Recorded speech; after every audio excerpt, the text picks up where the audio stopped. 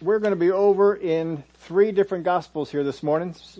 Mainly we're going to be in Mark's Gospel in chapter 1. We're going to be taking a look at a particular miracle, and what we're going to try and get to here at the end is, if you have ever wondered what it is that can help make permanent change inside people, we can see that in this miracle. We can see it in some of the other ones too, but there's a place we can see this in here. That people desire to have permanent change. They desire to have the Lord of God change them on the inside.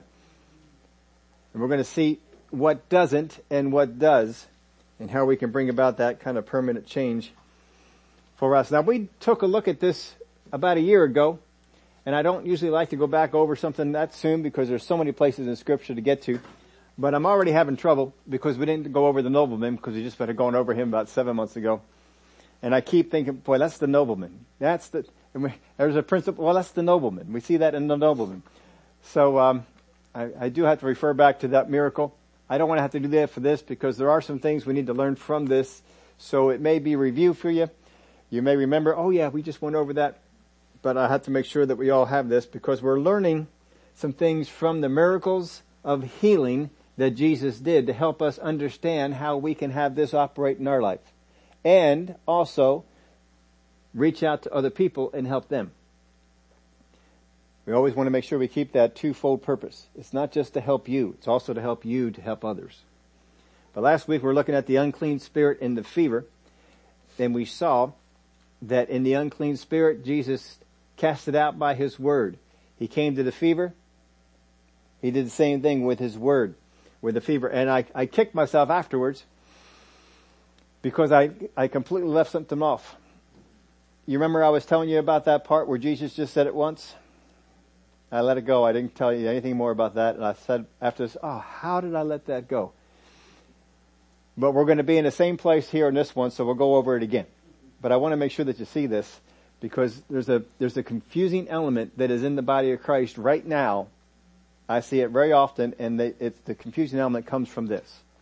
So we want to help you understand that. So if I do forget it again, raise your hand, throw something at me, whatever we need to be doing. But if you want to bring about change in the situation in your life, we saw that one of the main ways that we see when God wanted to bring about change, He spoke to it. When Jesus wanted to bring about change, He spoke to it. We've got to look at speaking to the changes that we need. And not just begging, pleading, ask God to change it, wait, hope that God acts on our behalf, do something good to get God to move. No, we speak to the situation. And religion will bring you into the first 3. The world will bring you into the first 3. But the Spirit of God will lead you into the final one. And the world won't understand it and will pick on you for it.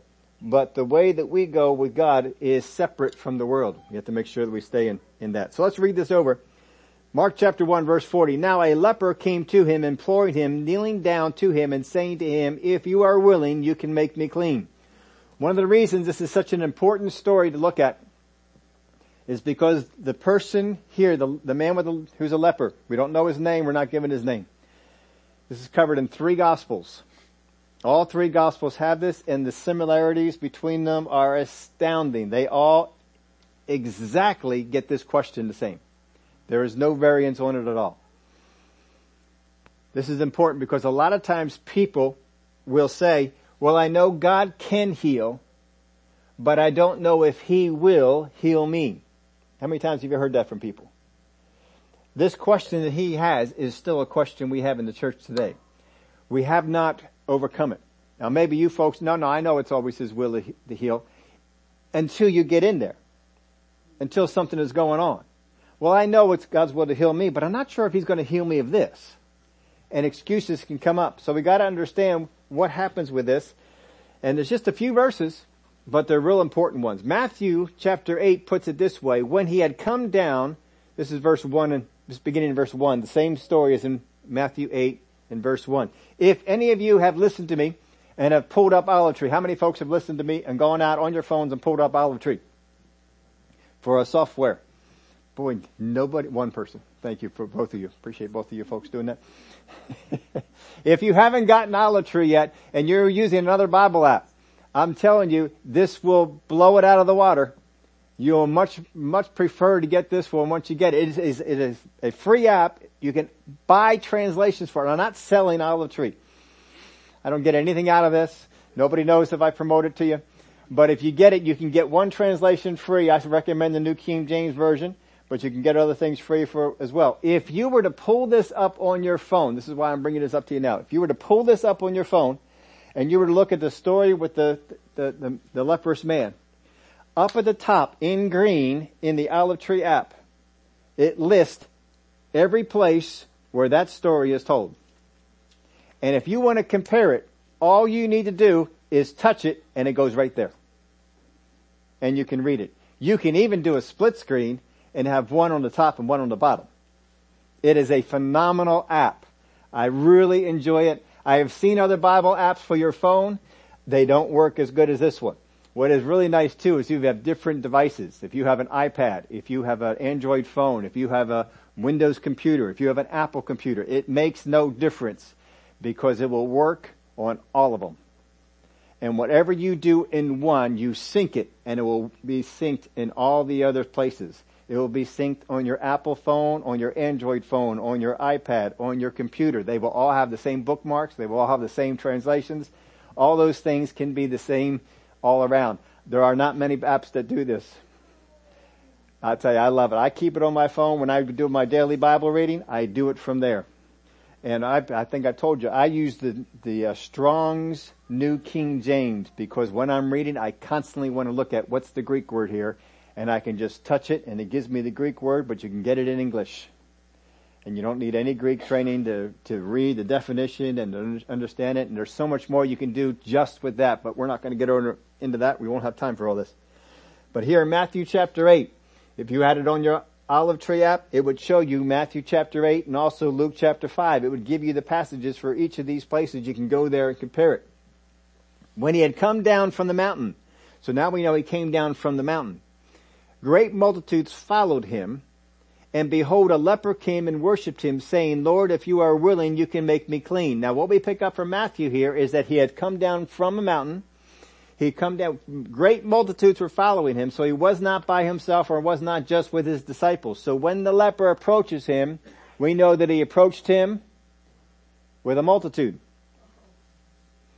Now going back to Mark's gospel, when it says, now a leper came, the verb is in the historic present. We have nothing like that in the English, but basically it would be translated this way. And there comes a leper. So we're talking about this in the past tense, but we're putting it in the present tense. Is basically what it is. So it's a past tense that's already happened, but we're talking about it like it's happening now. It's called the historic present. I'm sure that was real important to two of you. Now to him, the last time we looked at this, we had just gotten done covering this word in depth. This word is used something like 7,000 times in the Bible. So it was really tough to get a real in depth, but this is that word pros, which is basically telling us that this man came almost face to face with Jesus. And he's a leper. And there's a crowd. He then says imploring him. This is the Greek word parakaleo, and it means to make an urgent appeal. Para, of course, that means he's coming up right alongside. He says, if you are willing, now there are two words. This is what I want you to get out of this one. There are two words in Greek meaning to be willing or to be willing. You could use two different words you could use in this situation. One word, which is thelo, which means a desire that comes from one's emotions. A desire that comes from one's emotions. My emotions are stirred up. I want to see this thing go on. So, if we are watching the Hallmark film, and we get to the end, and we see that trauma has come in to the man and woman in the film, right? Trauma has come in and now they are separating. And we are moved with emotion. No, don't do that. Don't believe that bad report because it's always them believing a bad report. That's always just the way that it is. If they would just read the Bible, they wouldn't do this. But that's not how they go. We're always yelling at us, no, stop believing the bad report. Go talk to them, confirm it, find out, do what the Bible says. They don't do it. They get mad, then they go away from each other. but that is a desire that comes out of your emotions. But the word that is used here, it is a desire that comes from one's reason. I'm sorry, I'm messing this up. There's a desire that comes from reason. We're actually using the first word, the one that comes from emotions. When he says it this way, if you are willing, if you would desire this from your emotions. The second word means to desire from reason. Means you reason it out. Well, I think it is reasonable that you would desire to give me a raise because I have worked hard, I've put in extra time, we're reasoning this out. There's a difference between getting someone to be willing and reasoning it out and getting someone to be willing because you're pulling on their heartstrings. And this is what he's doing. He's trying to pull on Jesus' heartstrings. If you are willing, he's using this particular word. We wouldn't see this in English because in English we'd say, if you are willing. And that's it.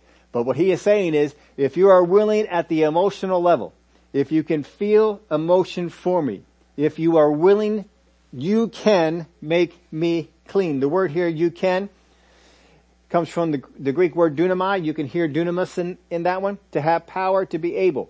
You can, you have the power, you are able. The leper does not doubt Jesus' ability to heal him. He only doubts his willingness. This is the way the world goes. This is really much of the same opinion that the world has, that religion has. We know that God is all powerful, but I don't know if he is willing to use that power for me. This is the question that this answers. Now, if you'll notice in the Bible that it is always talking about with lepers that they are cleansed. If you are willing, you can cleanse me. You can cleanse me of leprosy. It's always a cleansing because leprosy was seen as a sinful, something based in sin. And if you wanted to get healed, it wasn't healed, it was cleansed because there was a cleansing that was involved just the same way that there's a cleansing from sin. So you'll always see this terminology used, cleanse, when it was talking about a leprosy. There is a healing that needs to go on with the leprosy as well because the leprosy would eat things. They would eat parts of your body. So a person who had leprosy, part of their ear would be gone. All of their ear would be gone. Part of their fingers are gone. Part of their feet are gone. Parts of their body are disappearing because this disease eats them away. So that's what we're facing. Now we translates this way. And there comes to him a leper, begging him and kneeling, saying to him, if you are willing, you have power to cleanse me. If you are willing, you have power to cleanse me. So he's coming to Jesus the same way most people come. I know you can, but I don't know if you will. The devil loves getting people in this trap. Because as long as I can keep you in this trap, it's fine that you believe that God is able. But as long as you don't think he will step in on your behalf, that power is shut off. Luke puts it this way. And it's important to see what Luke adds because Luke is the physician. And it happened, this is verse 12 of Luke chapter 5. And it happened when he was in a certain city that behold, a man who was full of leprosy saw Jesus, and he fell on his face and implored him, saying, Lord, if you are willing, you can make me clean. Lord, if you are willing, you can make me clean. All three Gospels put this question he asked exactly the same way. They even use the same Greek words. He was full of leprosy. This means we did not have a case that you had to take him aside and examine him. You could tell by looking at him, this man was a leper. This man had parts of his face missing. This man had ears, might be gone. Fingers are gone. Maybe even an arm has been affected. Whatever it might be. But this thing, he is full of leprosy. That means when you look upon this man, just about every place that you can see, there is leprosy. There is something eating away at his body. This man is fully engaged with the leprosy. This man has no hope of survival outside of a miracle. They have no way of curing this disease in these days. So he comes to Jesus. Now, it is not lawful for him to come into a crowd and especially approach a rabbi in this way. But I think he is so desperate in Luke's description here, he is full of leprosy. I am going to die anyway. What more can you do? I'm going to die. I've got this last bit of hope here to get in front of Jesus. And so that's what he does. He gets this last bit of hope. He gets in front of Jesus. And even though it seems like he has broken some rules, certainly he has broken some Pharisee rules, if not some of the Levitical rules, he's there. He probably hasn't touched anybody, but if you are this full of leprosy, or if you even have leprosy at all, you're supposed to always be saying when you're in a crowd, unclean, unclean, so the people know to stay away from you. He wasn't doing that. He comes to Jesus and he's not saying unclean, he's saying, Lord, if you are willing, you can make me clean. Now this man had heard about or he had seen Jesus healing people. The story we looked at last week when he came and he cast out the demon spirit. When he came and spoke to the fever. Now, not everybody was in the room when that happened, but people heard about it. And then they brought the sick to him. They came to the house and they brought the sick all night long. They're bringing sick people to him. This man was probably somewhere around there. He probably heard this. That was probably only a day or two ago. He heard about all this kind of stuff going on. He saw that this was happening. I don't know if he saw any lepers healed. This is the first recorded miracle in Jesus' ministry that involves the healing of a leper. There is all the ones that come after this. This is the very first one. If you want to get the order of this, as we have it in the Gospels, I cannot tell you this is actually how it was in Jesus' ministry. I can only tell you this is how it was in the Gospels as we have it recorded. This is the 7th miracle. This is the 4th healing. And there has been one mass healing event. This is the 7th miracle. Started off with the miracle of Cana. But not all miracles were healing. But this is the 4th healing miracle that we've had. We had the nobleman. We had the unclean spirit cast out. We had the fever. And then we had the mass meetings. This is the 4th healing miracle that we have.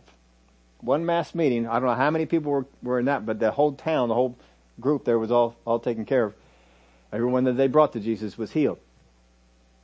But now this leper comes. This man saw something that gave him a glimmer of hope that if I can get in front of Jesus, and if he is willing, I can be made clean. And then I can live a little bit longer. Because this man is full of leprosy. So he heard about Jesus. He'd seen Jesus healing people, whatever it was. He knew that he had the ability to heal. That's not a question for him. But the leper didn't know Jesus, the person. He didn't know who Jesus was. He hadn't met him, hadn't talked with him. He only knew of Jesus' ability. So he wondered about his willingness. See, there's a whole lot of people in this world, they know about God's abilities. They know about abilities through Jesus. But they don't know Jesus. You can know all about the abilities of God, but that doesn't mean you know God. You can know all about the abilities of Jesus, but it doesn't mean you know Jesus. This man knew about the abilities of Jesus, but he did not know Jesus himself. Didn't know his heart. Now I put this in your outline to make sure you get this. What the leper didn't know didn't keep him from Jesus. Just from a miracle. What this person did not know, he didn't know about Jesus personally, he didn't know about his willingness, but it didn't keep him from Jesus, but it did keep him from his miracle. There's a whole lot of people that could be having a miracle, but they know to come to Jesus, but they don't know how to get that miracle. Now think about this. Did Jairus or the woman with the issue of blood, did they know Jesus? No. They knew about Jesus. They knew about the things that he did. And both of them made an appearance to Jesus. They knew about Jesus. The centurion, did he know Jesus? He did not. He knew about Jesus. The nobleman, he didn't know Jesus either. He knew about Jesus. And he came out and asked him. The Canaanite woman, she didn't know Jesus. She knew about Jesus. But in those situations, and we'll get to those miracles as we're getting on down the road, what they didn't know wasn't as much of a hindrance for them. The woman with the issue of blood, she didn't know if Jesus was willing, but that didn't keep her from getting her miracle, did it? Just because you don't know everything doesn't mean you can't get your miracle. That's a good thing. So what was the leper knowledgeable of that caused him to wonder about the willingness of Jesus? Didn't seem to have a problem with the Canaanite woman. Didn't seem to have a problem with the woman with the issue of blood. Didn't seem to have a problem with Jairus. What is it that he knew? Was it something in the ministry of Jesus? Did he see something and interpret a certain way? Was it something that other people said?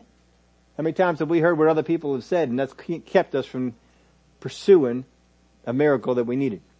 Maybe it's something that he imagined. Maybe it's how others have treated him up till now. Or maybe it's his own view of himself. Whatever it is, something stirred this inside, and he was hindered. Now he's going to get to know Jesus a little bit here. Just to give you a little tease on this one. Remember how we saw with the lame man and how the miracle didn't change him? We saw at the end, Jesus had to come to him and say, now quit sinning. Get out of the sin, lest the worst thing come upon you. And then we looked at his attitude afterwards and how he ran to the Pharisees. That's not a good thing. We're going to see this is the second one where the miracle does not change him. We'll find out why about that as well. Now, not everyone who comes to Jesus struggles with his willingness. There's no good thing about struggling with the willingness of God. It doesn't help you out at all. The religion will try and get you in there. The devil's going to try and feed everything he can to you to keep you wondering about his willingness.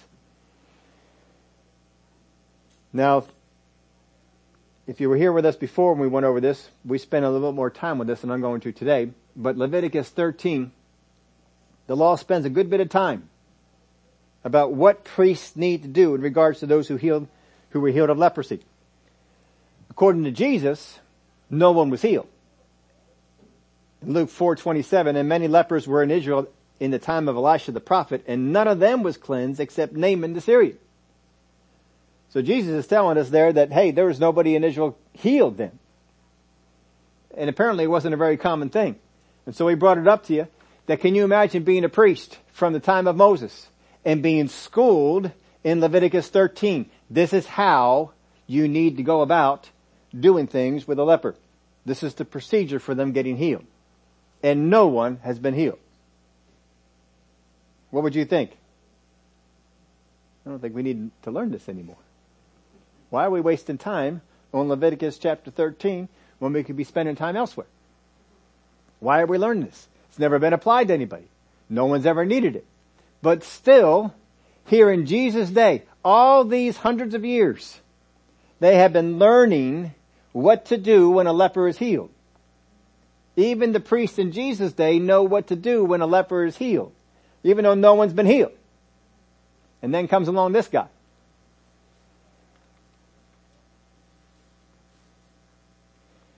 So he says, you can make me clean. Notice this, he does not deny his situation. He acknowledges that it can change. There's a whole lot of things going on in the area of confession that just keep people in bondage. And especially in the charismatic circles. We got to make sure we don't fall into that. This man does not need to deny that he's a leper. He just needs to realize that my situation can change. You don't need to go around looking at your physical situation that you have and deny that it exists to get it to change. You just have to see that it can change.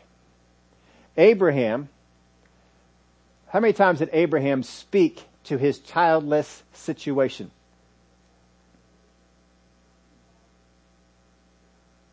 Think about it.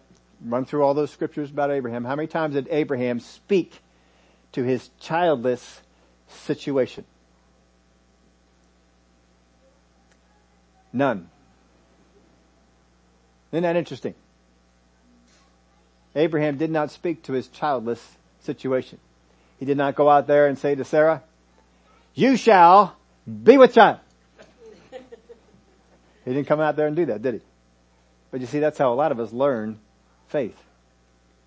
We have to go out there and to do this. We have to follow the example of God. All right, well, the little thing I hinted at the beginning, we're just going to get into it now.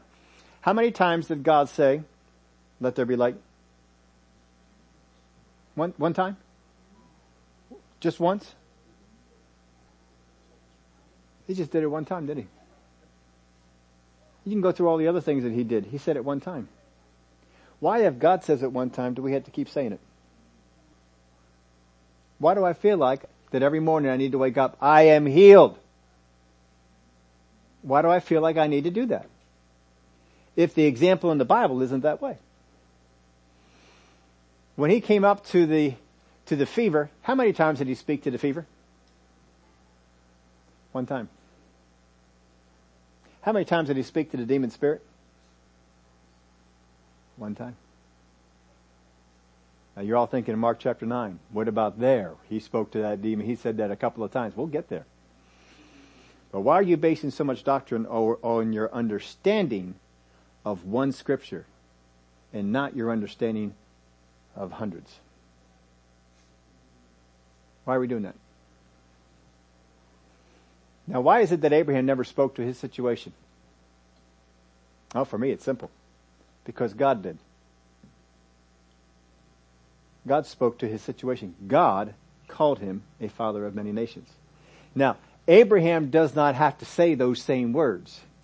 What Abraham needed to do, and he didn't do this right off the bat. That's why it was hindered.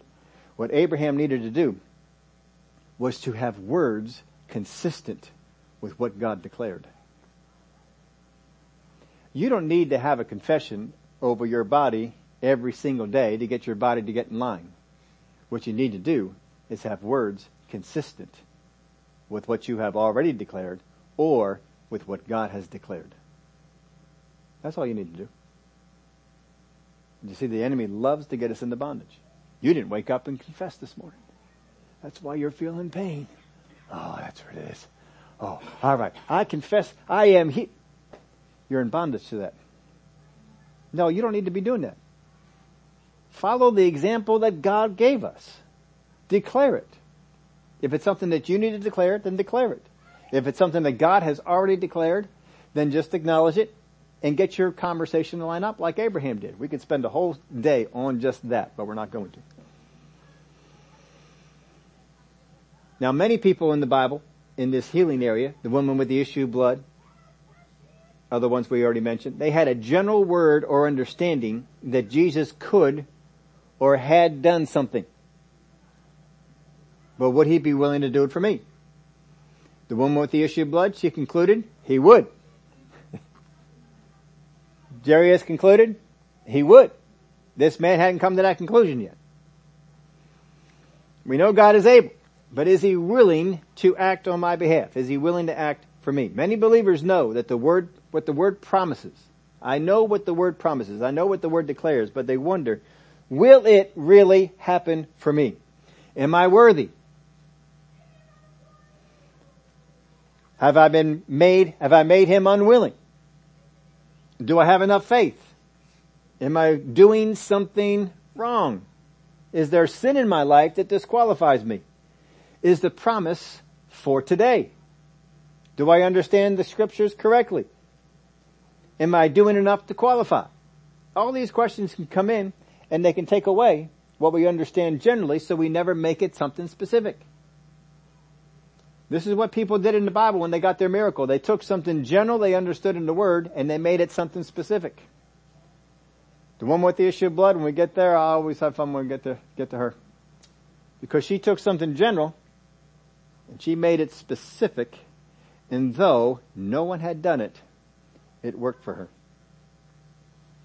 Let's go on. We only got through one verse. Then Jesus, moved with compassion, stretched out his hand and touched him and said, I am willing, be cleansed. As soon as he had spoken, immediately the leprosy left him and he was cleansed. Matthew puts it this way, Matthew 8:3. Then Jesus put out his hand and touched him, saying, I am willing, be cleansed. Immediately his leprosy was cleansed. Mark says immediately the leprosy left him. Matthew says immediately his leprosy was cleansed. Sometimes we see in the Bible with people that are lepers, that not only were they cleansed, but they were restored. We don't hear that in this one. In all the versions, we don't hear the restoration. That means that either the body parts weren't restored, just the leprosy was gone, which I would think is more likely than that the people who wrote it down for us left that out. But this, we spent more time on this before when we did it, and we had a lot of fun with it. But there are a number of things going on here. Let me take a look at all the stuff that's going on. First off, Jesus moved with compassion. That's one of the first things that's going on. Jesus is moved with compassion. He made an emotional appeal, and Jesus moved with compassion. Stretched out his hand. So the first thing, he's moved with compassion. The second thing, he stretched out his hand and touched him and said to him, I am willing, be cleansed. So there's actually 4 things going on with this thing. The moving with compassion, stretching out his hand, touching him, and saying, I am willing, be cleansed. Now, what brought about the healing for the man? Is the man healed because Jesus laid hands on him? Is the man healed because Jesus spoke to him? That is actually a huge question. Because if Jesus healed this man by laying hands on him, then Jesus did not break Pharisaical law, he broke Mosaic law. Because the law of Moses is the one that says don't touch them. Not the Pharisees. That's the law of Moses. So it's a big deal to know what happened in this. Is he healed because he stretched out his hand, touched him, or is he healed because of what he spoke? Matthew's gospel. And Jesus put out his hand and touched him, saying, I am willing, be cleansed. How does it sound right there? To you, does that not sound like the healing came because he touched him? Go back over to Mark chapter 1:41. And Jesus, moved with compassion, stretched out his hand and touched him and said to him, I am willing, be cleansed. Now you can't tell from that one either. Doesn't it sound like when he put his hand on him? But fortunately we have Mark 1:42. As soon as he had spoken, immediately the leprosy left him and he was cleansed. So when was he healed? When he spoke. So that by the time he laid his hand on the man, he is healed. Because when he spoke it, he was cleansed. How many times did Jesus speak it? One time. One time. How many, don't raise your hand, how many of you have been taught to speak to your situation over and over and over and over and over and over and over and over? It's wrong. Speak to the situation one time, then have conversation, have thoughts, have dreams, have imaginations in line with what you declared. The problem with most Christians is we've declared something to be true, but then we keep having conversations.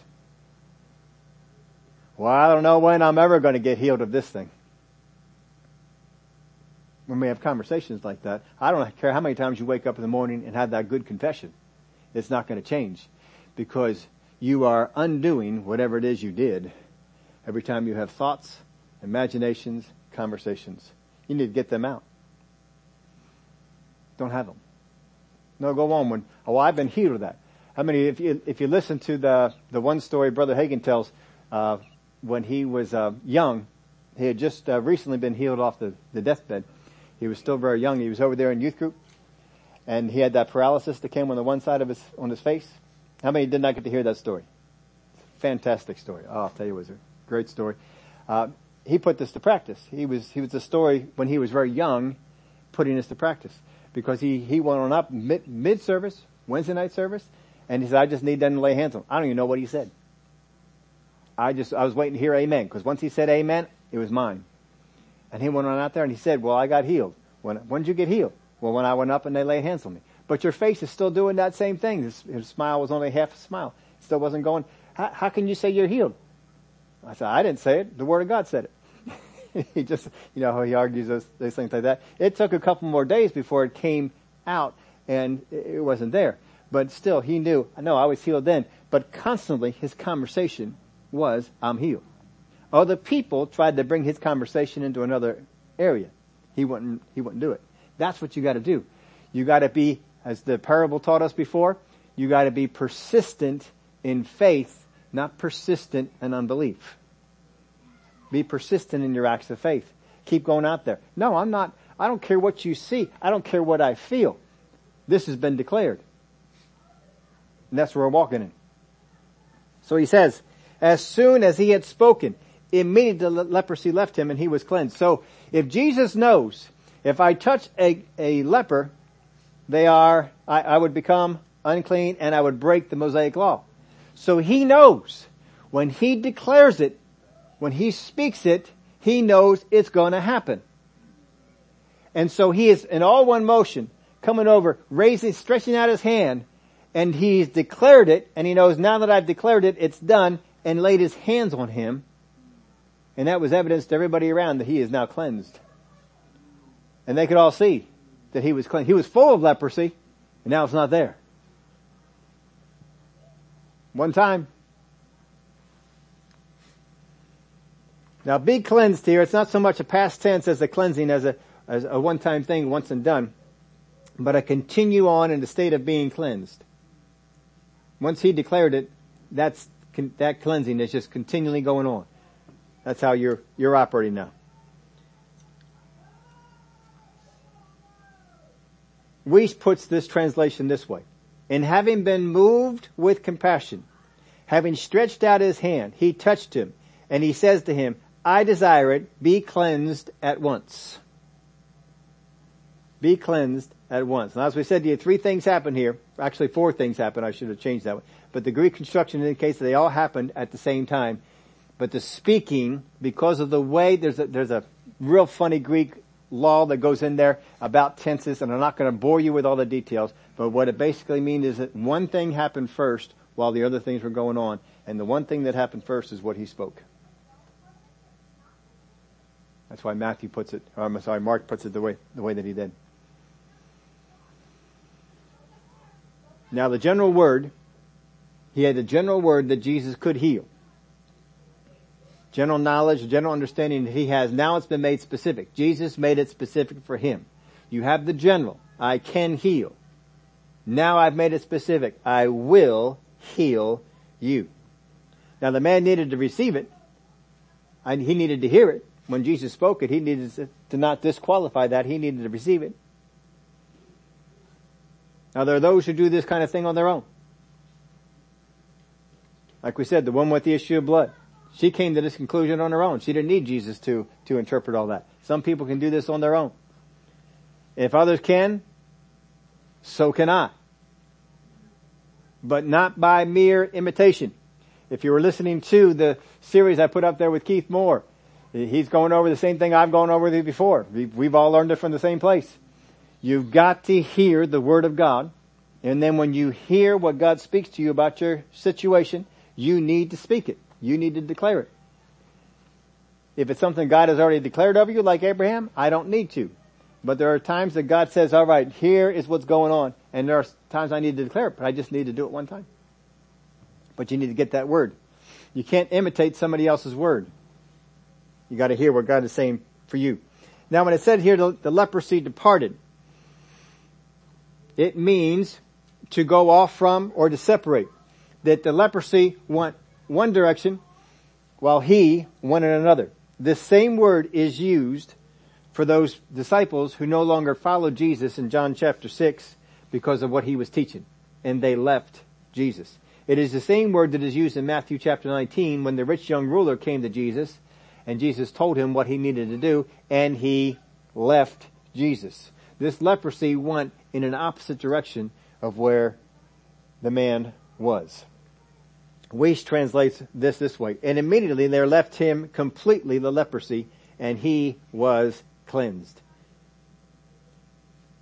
Now, did Jesus suddenly become willing, or was he willing before? If you are willing, you can make me clean. Did Jesus suddenly become willing? Or was he willing before? Well, I kind of think Jesus was willing before. I don't think anything happened here that made him suddenly willing. Same thing with all the other people who came to be healed. He was willing, and then they came. So the only thing what is it that kept the man from being healed? Why, if Jesus is willing, and Jesus has the ability, Jesus has the power to heal him. Why is the man still sick? Why is he still afflicted with leprosy? Why is this going on?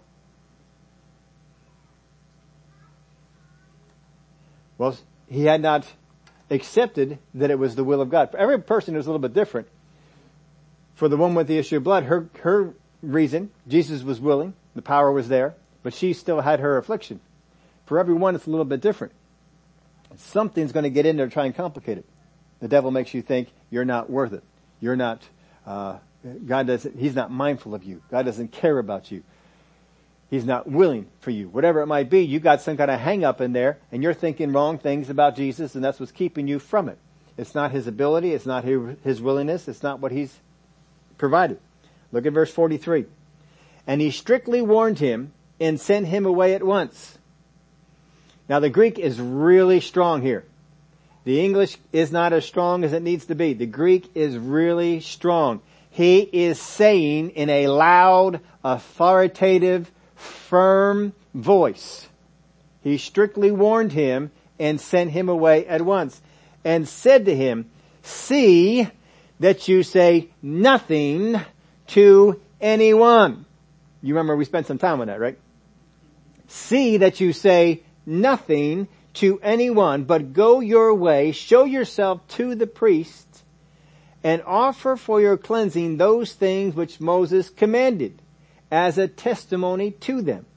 Matthew 8:4 puts it this way, and Jesus said to him, see that you tell no one, but go your way, show yourself to the priest, and offer the gift that Moses commanded as a testimony to them. Now why is this important? Well, it makes no difference why it was important. This is what Jesus said to him. There's a lot of times Jesus may say things to us and I say, well, why do I have to do that? Right? Why do I have to do that? I don't know. I think that's Old Testament. I don't think that's for us anymore. And we downplay it. Why is that important to do?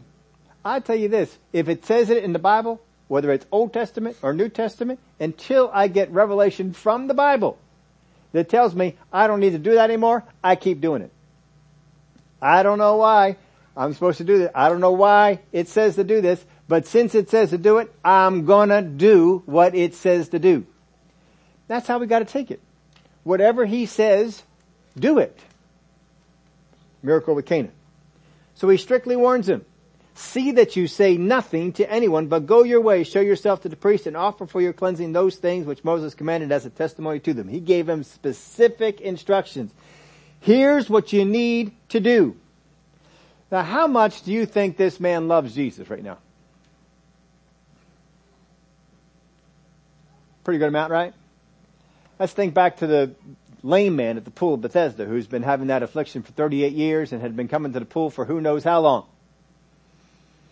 How much do you think he loved Jesus at the time when Jesus changed his whole world? How much do you think he loved Jesus? I think he loved him pretty good, don't you? Wouldn't you? If you had been lame for 38 years and somebody walked into your life and restored you so that you're up walking around carrying things, would that not affect you? You wouldn't hate the person, would you? You may not know him, but oh man, I am so grateful. I am so appreciative. There's a real fond affection that you're having for that person right now. This man is ready to die. Soon. I don't know how much longer he's got. He is full of leprosy. He's got so little hope that he breaks what he's supposed to do in society and he approaches a crowd of people and tells Jesus, I need healing. And Jesus heals him. Oh my. No one else has been able to help me. No one else even tried to help me. This man stopped what he was doing, ministered to me, and brought me to a place of healing. Oh wow. Certainly, he has come to a place to love Jesus. Wouldn't you think that? The Word of God says, if you love me, keep my commands. Isn't that right? Does he keep his commands? We all know this story. He doesn't keep his commands. If you love me, keep my commands. He's emotional, but he doesn't love them. Because if he loved them, he would keep his commands, right? So this is the problem people have in the area of the supernatural. It is a good thing when the supernatural power of God comes upon you. How many have ever felt that supernatural power of God comes upon you, heals you, restores you, does something to you? I mean, it changes you. It's good. Yeah, and if that's all you get, it will be gone before long. And it will not have any effect upon you. It will not change your life. Remember the lame man? Jesus came to him, sought him out. He says, go and sin no more, lest the worst thing come upon you. Remember that? Jesus to seek you out, tell you that. It's important. You need to follow that. What's the man do? He goes and finds the religious leaders and he tells them, that was Jesus. That's the guy who told me to carry my bed. How many think he's on the path to change? He just had this tremendous miracle done. And it didn't change him. The thing that will change your life is not the miraculous power of God. That may seem surprising. But let me call you to attention to something that happened in Jesus' ministry. Jesus came into a home of some people that he really loved. Lazarus' home and his sisters, Mary and Martha. And Jesus was in the room and he's teaching them. And Mary is sitting there at the feet of Jesus and listening. Lazarus, where's Martha? She's in the kitchen making everybody dinner that nobody asked for. Jesus didn't ask her to make dinner. She decided that this needed to be done. So she's in there making dinner.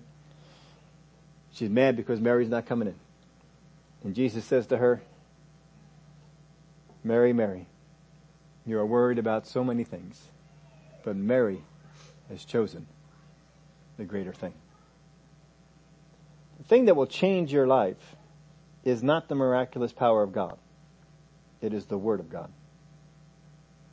Understanding of the Word of God, getting that in your life, that is what will change you. I could make a case for this all through the Word of God. I can show you time after time. How many are doing our Bible reading our chapter reading? If you were doing our chapter reading, you came upon a chapter in which Paul and Barnabas came into a place and did miraculous power, so much so that they were going to make Barnabas Zeus and Paul Mercury, Hermes, the messenger one, because he was the spokesperson. And they could scarcely keep them from sacrificing to them. Such miraculous power had been demonstrated in the lives of these people. They wanted to make them gods. And a week later, they stoned them and thrown them outside the city. Why? Because they didn't let the Word of God get in them. Constantly you will see, if you follow through the book of Acts, the people who let the Word of God get in them changed their lives. The people who saw the miraculous power of God, and that was it, as quickly as things changed, they would change back. I'm not telling you the miraculous power of God is no good. I'm telling you that without the Word of God to come in you, it will not bring about the effect that you need it to have. I don't need to understand why it's important for Jesus to tell me to do these things. I just need to know if He told me to do it, it's important. My understanding of the importance of the command for many people qualifies my need to obey it. Well, if I understand it as important, then I know I should do it. But if I don't understand that it's important, I don't think I need to do it. No, that would not be the case. How many know that it's important to only put gas in your tank in your car? How many know that's important? But if you didn't read the manual and didn't find out that it's important, or didn't read the manual to find out why it's important, doesn't mean it's not important. What will happen if you put water, diesel, alcohol, something else in your tank? It'll hurt it. You'll cause some damage. Doesn't matter if you understand why something is important. If it's important, if God says it's important, it is important. And if I love Him, all I need to know is He says, it's important, do this. Yes, sir. I will do it exactly the way that you said. Because I don't know why that's important, but it's important. This man, get this part down, this man was more a servant of his emotions than he was Jesus. This man was more a servant of his emotions than he was Jesus. He appealed to Jesus on an emotional level. And when it came down here and Jesus told him, now here's what you need to do, his emotions told him, I am so glad for what Jesus has done for me. I am going to tell everybody about this. He's listening to his emotions. But Jesus said what? Go show yourself to the priest. Offer the sacrifice. That was what was important. But his emotions told him this. You have a lot of times, folks, as Christians, our emotions tell us, I need to do this. Yeah, but the Word said to do this. I don't care what your emotions say to do. You have to have the importance on what Jesus said to do in His Word. That's why it's important for us to know His Word. We need to grow in obedience so that without understanding the importance of what is asked, we obey despite our emotions or influences around us. You can have people around you, family members, that are putting you down because you're doing what Jesus said, what God said, what His Word said. Put you down. And they stir up your emotions. Sometimes you might want to listen to those. Nope. It's important that I listen to what the Word tells me to do. Don't be a servant of your emotions.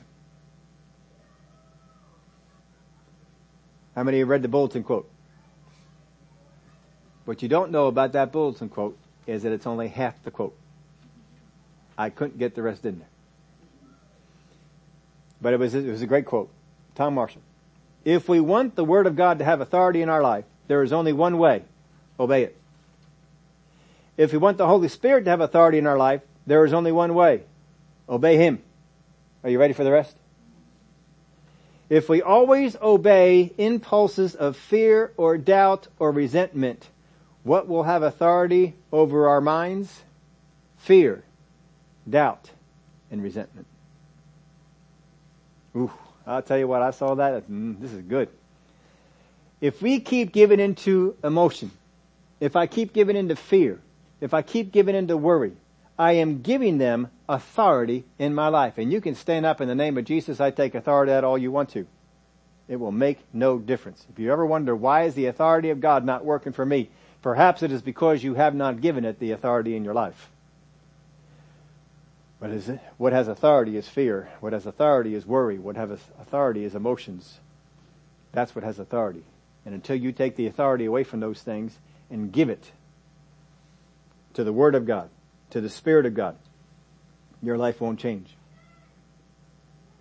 Both Jesus and his emotions gave a command. Look at which one he obeyed. Verse 45. However, he went out and began to proclaim it freely and to spread the matter, so that Jesus could no longer openly enter the city, but was outside in deserted places, and they came to him from every direction. What you can tell from this is that Jesus did not plan on having his ministry be this way.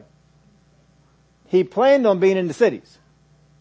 He planned on being in different spots, but because of what this one man did, he had to go out into the deserted places, and people had to come to him. Now, don't just read this story and not see yourself in this.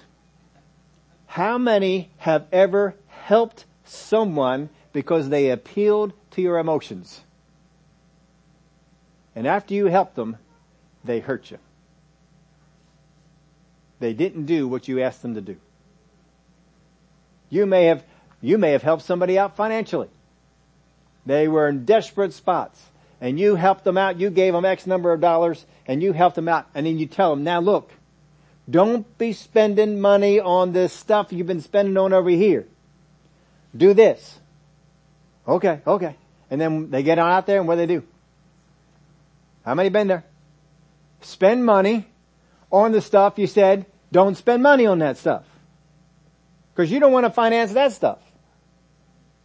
And you know that if they do, they're going to be coming back. And then they come on back, oh, can you help me out? And then you ask them, did you do this? Did you stay out of spending money on these things? Well, no, I had to. That's what's going on here. This man appealed to Jesus' emotions. Jesus had compassion on him and helped him and hurt his ministry from this time forward because he helped this one man. Can you imagine that?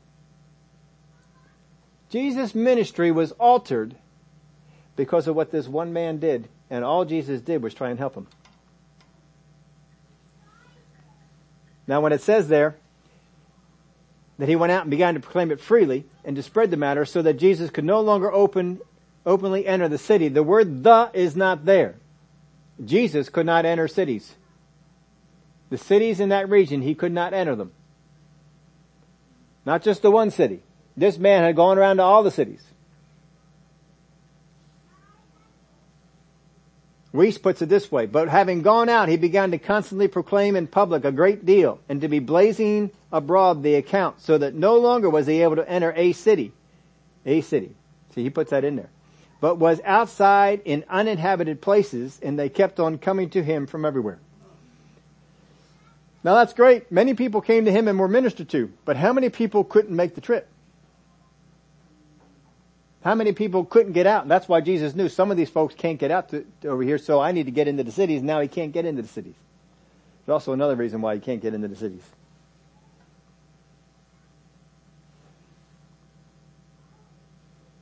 It was important. Jesus knew this was important. You all know Jesus has come against Pharisaical law in his ministry. He would come against the laws that the Pharisees set up. But he would not come against the Mosaic law. He would come against the Pharisees' law, but not what Moses commanded. He would always bring people back. This is what Moses commanded. By Jesus telling this man this, go show yourself to the priest. Do what the law of Moses has commanded. He is saying, I am not disregarding the law of Moses. I am not disregarding the role of the priests. In fact, I am telling you, going out there and do that. Let them declare you to be clean. And then you can go out, make the offering, and now you can be clean and operate like a clean person. That's what he said to do. Now, he's going out there and proclaiming it freely. How many people know who heard this? The Pharisees, the Sadducees, the lawyers. They all heard this. What? Jesus healed you? How come we weren't involved? The law of Moses says that we're supposed to be involved. Does Jesus disregard the law of Moses? Does Jesus have no regard for the thing that Moses has taught? Does Jesus have no regard for the position that God put us in? And this probably began the rift between the religious leaders and Jesus. And Jesus had no intention of it starting. And he spoke sternly to this man. Now you do not do anything else, but go show yourself to the priest. Offer the sacrifice that Moses said. Make sure you do it. It's important. Make sure you do it. But the man went off and he did his own thing because he listened to the voice of his spirit. This man loved Jesus because Jesus set him free. You can love Jesus, but you may not have the importance of his words. Don't tell me that, I love Jesus, so therefore his words are important to me. No. Here's the second case that we've looked at so far, where someone disregarded the importance of Jesus for what they were feeling on their emotions on the inside. We don't want to be walking that way. Luke 5:14, and he charged him to tell no one, but go and show yourself to the priest and make an offering for your cleansing as a testimony to them, just as Moses commanded. However, the report went around concerning him all the more, and great multitudes came. He was supposed to be a testimony to the people about Jesus upholding the law, but showing the will of God in regards to it. Williams puts this whole thing this way, but Jesus at once drove him out of their presence and gave him this stringent charge. Drove him out of their presence and gave him this stringent charge. See that you tell nobody a single word about it. Be gone, show yourself to the priest, and to prove it to the people, make the offering for your purification which Moses prescribed. But he went out, began to publish it so much and to spread the story so far that Jesus could not any more go into any town openly, but had to stay out in thinly settled places. But the people kept coming to him from every quarter. Williams' translation sometimes just does such an outstanding job on getting these things in there. Well, one who loves Jesus is one who does what he asks regardless of what my understanding is or my agreement is with it.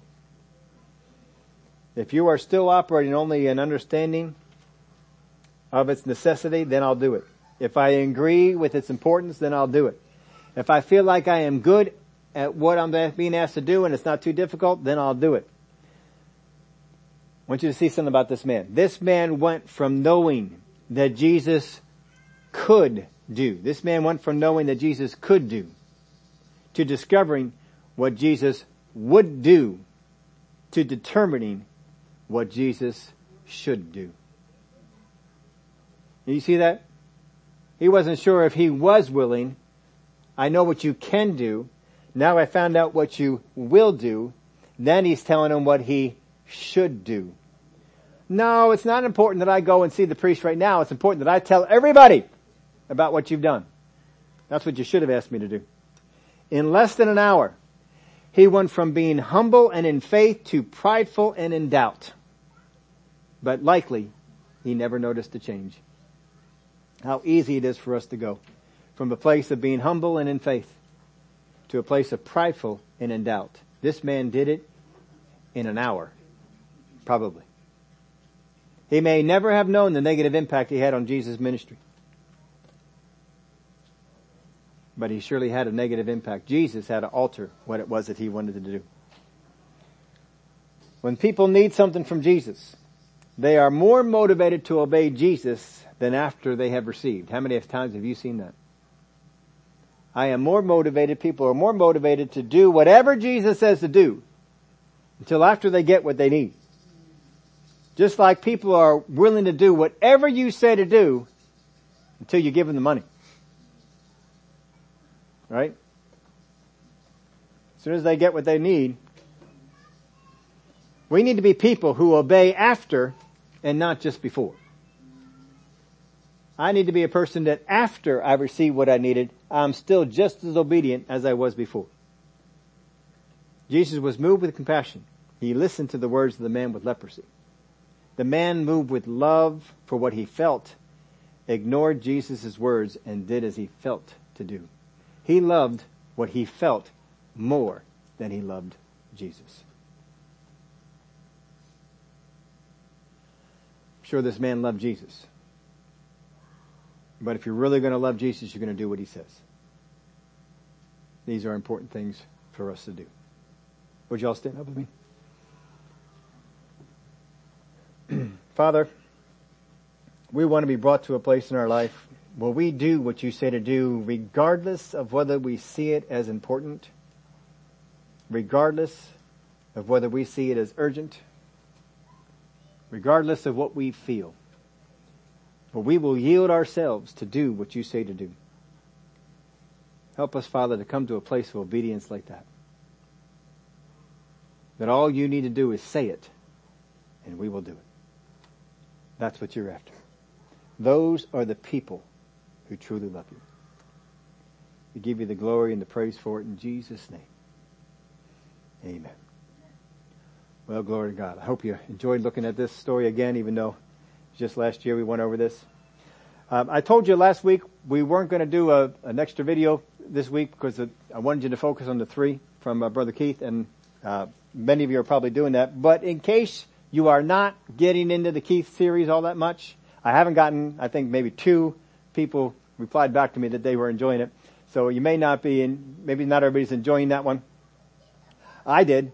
I thoroughly enjoyed it. I hope you can find some enjoyment out of that too. But in case it didn't, I put up one. It's up there. You can go look at it if you want to. Brother Rick Renner's, Nikolai had sent this to me. He found it. Had just posted his teaching on the lame man of Bathsheba.